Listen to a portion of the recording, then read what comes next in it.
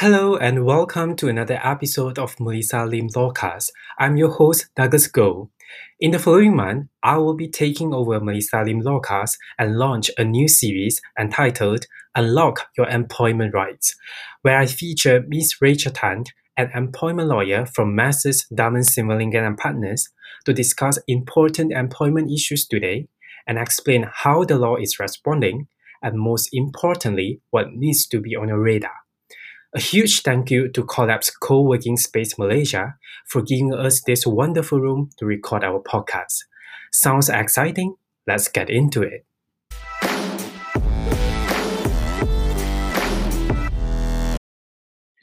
Welcome back, guys. So together here with me today, we have Rachel, an employment lawyer from Messrs. Darwin Simmerlingen and Partners. Rachel, how are you? I'm feeling very well, actually. Yeah. How was work so far? Work has been busy throughout MCO and throughout RMCO. Yeah. I'm still very busy. Yeah. Okay. So for today's podcast, we're going to focus on a topic I do think that is rarely to be discussed in the Malaysia workplace. That's about sexual harassment. Okay. So for the benefit of audience and general public, can you share with us a little bit like what are the elements that entail sexual harassment at the workplace? Sexual harassment at the workplace could happen verbally, physically, psychologically. Yeah. It could be in the form of quid pro quo, abuse of power by any of the superior towards their, employees. So these are some of the elements, very common elements, sexual harassment at workplace. Yeah. It's very interesting that you pointed out like verbal can be counted as sexual harassment. Can you provide some examples of that verbal sexual harassment? Well, as a matter of fact, the federal court case Asma versus Rizwan was based on a verbal harassment. Our federal court case, our first ever tort of sexual harassment, was premised on a verbal sexual harassment case. Yeah. The defendant or the claimant who sued the victim, the claimant was a harasser, and then he sued the victim for defamation. The victim counter-sued him for tort of sexual harassment. Yeah. And tort of sexual was upheld by the High Court and then later the Federal Court. So this was never happened. We never had a tort of sexual harassment, but in 2016, our landmark case has provided that even verbal harassment can be tortious. Yeah. So yes, all he did was using words that are obviously not acceptable to her. And has innuendos and laced with sexual favors and connotations. Yeah, would you say offensive words sometimes may be counted as sexual harassment? It really depends on how the victim feels. What is their ability to accept? Some people like, okay lah, probably this is a joke. I can accept it. But some people's tolerance, right, what they feel is unacceptable. It's really depending on degree of acceptance. Okay. Right.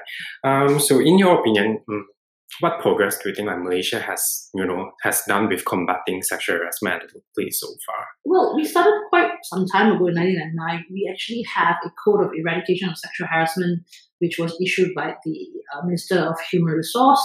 And then in early 2000s, we actually incorporated the definition of sexual harassment in the Employment Act itself. To say that we are progressing well, I'm not going to say that, but we did progress from somewhere at one point. And before this, there were talks about a sexual harassment bill. Yeah. Yeah, but I don't know what happens to it now. So it's floating somewhere in the parliament. That was waiting to be tabled, I guess. Waiting to be tabled, floating in the parliament. I don't know. If someone can, I have not seen it. So there were talks. There were some level of improvement.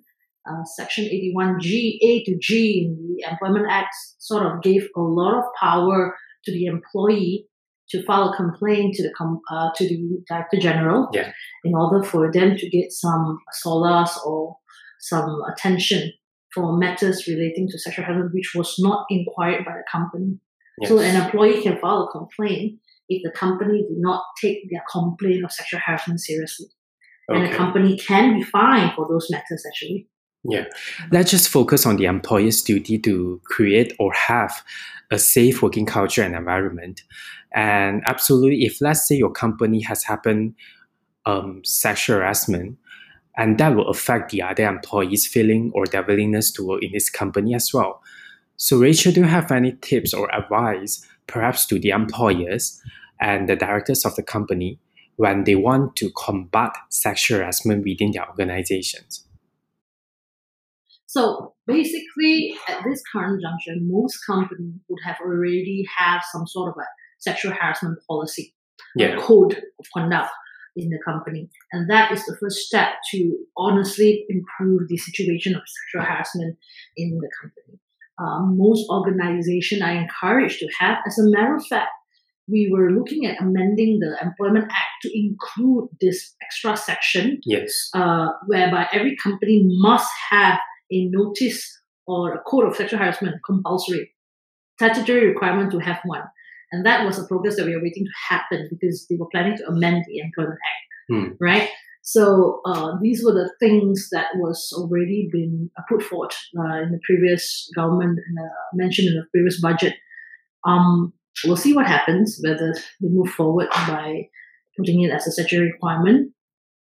But however, I think most companies are very well aware and more or less acknowledge sexual harassment is a form of misconduct, regardless where it happens, whether it takes place during a business trip or a family day or a dinner between an employer and employee in a private setting. It is still sexual harassment nonetheless. And someone would say that, oh, but they went on a private dinner. Why should a company be involved? Well, let's put it this way. I went to dinner with my boss. I don't expect my boss to touch me. The relationship, the legal status I'm going out for dinner with is a boss. If he's going out with a boyfriend, then it's a different story. Although it's a private setting, my legal relationship with that person is still the same. I'm still viewing him as a boss. So in that context, the company can still take action, even though it happened in a private setting. Okay, one last question, Rachel. What are the steps that the victim of sexual harassment should do? According to my understanding, I guess they would just file the complaint to the HR department? I think that should be the first way. Well, first and foremost, you should know that you should never keep silent if someone crosses your line. I personally have encountered my own some level of sexual harassment as well. But I think where I fail to, as a personal experience, I think I failed because I was also afraid. And the fear it's different for everybody. Some people will find the courage and fear to voice out, tell their perpetrator off, like, tell the person who's harassing them off. Some might not have that sort of courage to do so. I obviously will yell at somebody if somebody tries to be funny. And then the whole office will know about it, and probably everybody will avoid me. But all said and done, it is always good that the company have a culture to encourage people to speak up. If it crosses your line, don't hesitate to speak up. And of course, you tell the employee that we have zero tolerance towards sexual harassment. That will give them courage to come forward. Right? And then after that, obviously, if the harasser doesn't back off, then the next step will be either reported to police under section, they can be charged under section penal code of 509, right? Or you can actually tell HR and then lodge it as a formal IR complaint a complaint to the human resource department. So these are some of the steps that you can consider. All right. With that, thank you so much, Rachel, for talking to us. And I hope you guys are more well aware the legal landscape on sexual harassment at the workplace and also are more enlightened on this subject matter. But before I wrap up this podcast, if anyone has experienced any sexual harassment at the workplace and you have no one, absolutely no one that can help you, I encourage you to contact the NGOs out there. You can contact Women's Aid Organization. Their number is 03-7956-3488. Or you can also contact All Women's Action Society. Their number is 03-7877-4221. To everyone listening our podcast, I want to let you know that you are not alone. Whether you are female or male, if you have experienced this or if you have gone through this, it's okay to feel whatever feelings that you want to feel, but there's always people out there. There's always people willing to talk to you about this situation. So I hope this podcast is a good one. And we are signing off. And I will see you in the next podcast. Thank you so much, Rachel.